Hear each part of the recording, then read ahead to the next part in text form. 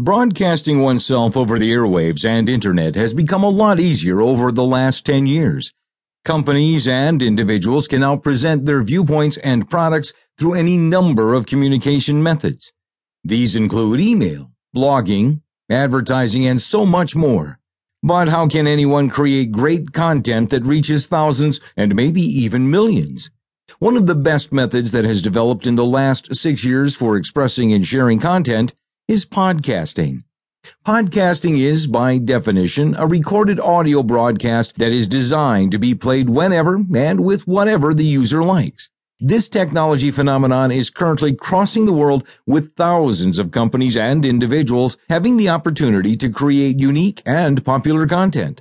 What's great about this medium is that pretty much anyone can create content as long as they have a microphone, a computer, and an internet connection.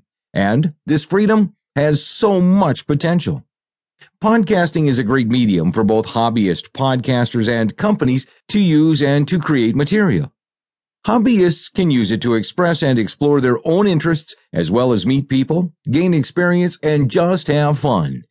Meanwhile, businesses can use the medium to create content, give themselves a voice for their audience, and even allow potential customers to sample their content in order to see if they enjoy it.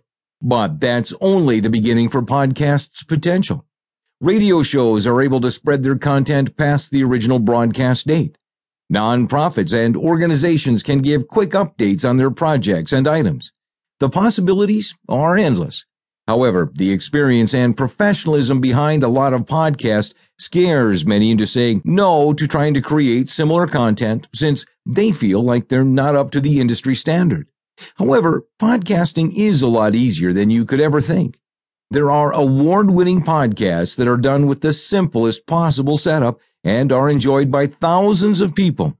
Besides, if people are interested in the content, then they'll listen, whether or not your content was recorded in a professional studio or your basement. But before we get into the method of podcast, let's explore the history of podcasting. Podcasting history. Like all technological marvels, podcasting is built upon a foundation of technological steps that developed over many years. The first development necessary for podcasting was the Internet. The Internet was originally invented in the late 70s, early 80s by a number of universities who wanted to make it easy to transfer information between them. However, the most important development for podcasting was the creation of Internet Transmission Control Protocol. This technical development allowed audio to be transferred over the Internet. The next notable development in computing technologies was the serial port microphone, which allowed audio to be recorded on a computer easily. This recording technique also required a universal file style, which allowed the creators to make the MP3, which is the universal standard for audio files. Website developments allowed for the creation of the web blog, or blog as we currently know it. When companies developed blogging software, they also created really simple syndication, or RSS feeds, which allow for updates to be streamed out to the numerous websites.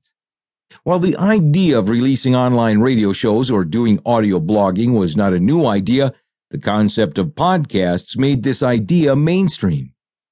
The podcasting revolution was originally started by MTV VJ Adam Curry in 2004. Curry stirred the pot by broadcasting his own recorded online radio show called The Daily Source Code. Future podcast celebrities like tech TV creator Leo Laporte or wannabe radio DJ Brian Abbott were inspired by Curry's technological move, so they each began their own podcasts as well. Laporte would go on to start one of the greatest podcast networks ever made, Twit.tv, while Abbott would host his show, Coverville, for over 7 years and record over 800 episodes. Moreover, all of this activity was at a point where the term podcast hadn't even been developed. The term was introduced in a column written by Ben Hammersley of the UK Guardian. He wrote a report on this movement of online radio shows and was offering up a list of terms that could describe this movement. Podcast was simply the one that stuck around.